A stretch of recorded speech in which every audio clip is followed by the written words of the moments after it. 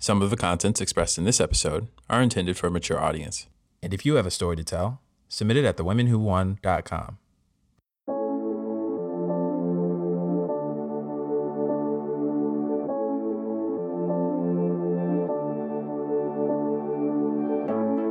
This is Women Who Won, a podcast that tells the stories of women just like you or someone that you know from everywhere, every industry and background, who've gone through nearly everything. Throughout the series, we'll hear from women who are sharing their stories of defeat, resilience, and ultimately success to help inspire, motivate, and cultivate a culture that celebrates not just women, but their victories. In this episode, we meet Maisha and Cynthia. Their lives teach us that loss is inevitable, but that being able to find yourself throughout all of the madness is necessary. This is Maisha. I began winning in life the moment I decided to love the real me and not the idea of me. To love the me that was created in the mind of God before the foundation of this world. The real me that grew up in a small town in Texas with a beautiful and amazing family, one of 7, with loving parents. The real me that knew from when she was 5 years old she was born to dance and to share that with the world. The real me that smiled and laughed and enjoyed life. The real me that was slow to anger, is patient, that is kind, even when others aren't kind to her. The real me that doesn't always have it together. Most of the time doesn't have it together, but finding the joy and the laughter in the finding it, the walking through life. The real me that loves a sunset and a sunrise, that loves watching birds and trees and flying through the sky. The real me that can sit for hours looking out a window, talking to God, listening to music, moving through life with such excitement for what's next. The real me that desires to one day be a wife and a mother, that desires to travel this world, sharing the love of God through a movement. The real me that is grateful to take every breath. The real me that, even when times in life, the hardest of trials, tried to take me out, tried to discredit me, tried to make me feel less than, not good enough, not smart enough, not wealthy enough, not skinny enough, not the right kind of hair, too dark, too light, white on the inside, black on all of the things that the many ideas that have come my way. For a while they took precedent in my life, trying to fit those images of those ideas, because the world that we live in is set on those ideas. Everywhere you go, everywhere you look, you're not safe as a young woman, young men as well. But as a young woman, you're not safe just scrolling through your phone, just scrolling through a magazine, just scrolling through commercials and TV shows, because the ideas of who we should be, they don't offer space for the real. The one that doesn't have her makeup done from 8 o'clock in the morning till 8 o'clock at night. The idea of carrying this bag and wearing this designer, and the idea of being this small without it ruining your insides. How do you get to that size 0? The idea that you're not complete without a man. The idea that you can't be in your late 20s, really not even past 25, without someone in your life to complete you. And that's where we get it wrong, because the completion is in you. God took care of that before he created you. He gave us everything that we needed before he created us. And this world lets us know that there's everything around us that we need to complete us.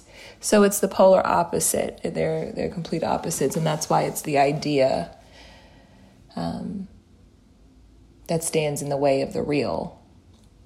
Because we all have ideas. There's many, many, many ideas. And so I say that's when I began winning in this life.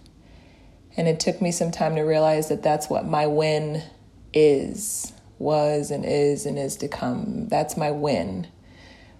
That I love the real me, the one that's walking this walk and trusting step by step, walking by faith and not by sight.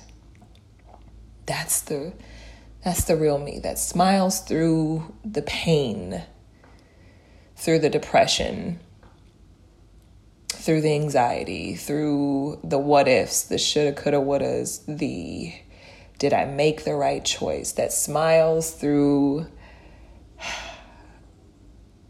that smiles when she sees a baby or a dog, or flowers blooming, or the sun rising. The real me that is just grateful to take a breath. When and as I continue to love her, she is strengthened, and that idea, those ideas that once existed and that I followed and looked to and attempted, let's say that, attempted to carve myself into, they fade away. They fade away, and finding out that it was just out of insecurities and a not knowing and being young and wanting to exist and have purpose and be important and be appreciated and known. But I know now, as a young 28, thriving and striving and woman of the Most High, that I am all of those things. I am appreciated, I am loved, I am accepted, I am enough in his eyes. And that's the only place that it matters, that in his eyes, then it can be clear in mine.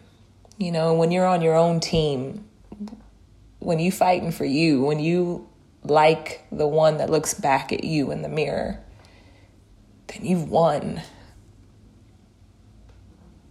Because there's so many days, remember so many days of not liking who looked back at me in that mirror. When those ideas take over, oh man. But thank God that we're able to, thank God that he sees differently than what we see, what this world sees. So, yeah, I say that's the win of of life, of this year, of this moment. And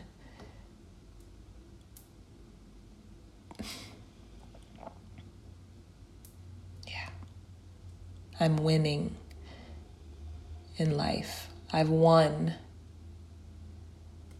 I've won the love and the acceptance and the appreciation and the acknowledgement of self. And truly, I believe that's the biggest win in life. Then your purpose and destiny can begin and thrive and soar to the highest when true self-love exists, true self-acknowledgement.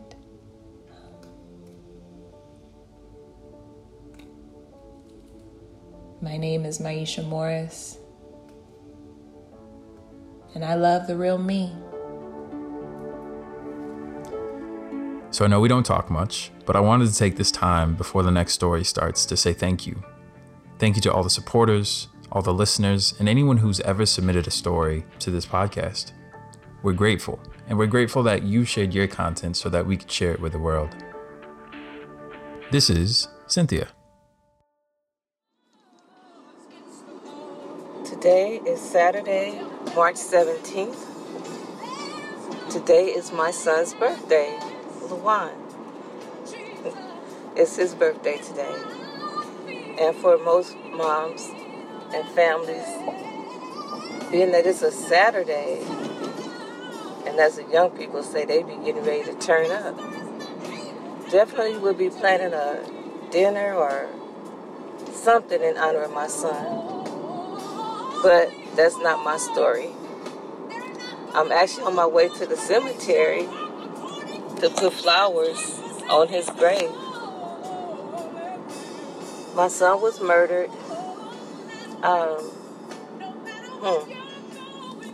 He was an innocent victim in a drive-by shooting. Just driving past the park, talking to a friend. And somebody decided it was okay to drive by and start shooting. As a result, my son lost his life. And it changed my life forever. My life would never be the same again. And not only for me, but for my family. Because every day, we miss him. Every year, March 17th, we go to the cemetery to put flowers for his birthday. And then on May 18th, the day that he was murdered, is the worst day of my life. I don't know what God's plan is for me. I've been dealing with this. I've been holding it in. And today, I think I want to exhale. I think I want to breathe again. I want to breathe again. When I lost my son, I gave up on life. I gave up on me. I didn't want to live. And every morning I wake up and say, God, why am I still here? My son is gone. Why am I here? I had no fight left in me. I had nothing. But by the grace of God, I'm still here. He kept me here. He kept me here. And it's been 17 years that he kept me. And over the course of that 17 years, my youngest child, my daughter, she graduated high school, she graduated college, and now she's a teacher. My son, my middle son, is married and has given me 2 grandchildren. Had God honored my request and not let me wake up, then I would have missed out on so much more. So I'm grateful to God for his grace and his mercy. I'm thankful for God that he's a keeper. He kept me, y'all. He kept me because God knows I couldn't keep myself. I didn't want to be here. I didn't think I could do it. And I've been doing it. Every morning God wakes me up with the touch of his finger and keeps blessing me and blessing me. And it's hard. It's so hard for a mother to lose her child, to have to bury her child. And this was a good young man on his way, starting his own magazine, no drugs, no gang affiliation, just a good kid, you know. Because of him, I became a woman. I had to step out of that childhood and become a woman, step out of that teenager girl thing and become a woman and raise my son. And somebody with a gun, and my son is gone. And I know that God does not allow anything to happen that we won't be able to handle. And he's proven day by day, over and over, I can handle it. I lost my son, I lost my mother, now my husband is sick, and I just won't give up. I'm not giving up. I'm not giving up, and I thank God. Thank God this battle is not mine. It's not mine. God is a keeper. He's a keeper. And I hope that I can help somebody along my way. And I thank you. Just thank you for listening to my story. Thank you. Thanks for listening. This episode was produced by Trevion Roseberry, Kareem Smith, and a whole bunch of amazing women. For more, subscribe on iTunes or SoundCloud, or check us out on the web at thewomenwhowon.com, or on Instagram at thewomenwhowon.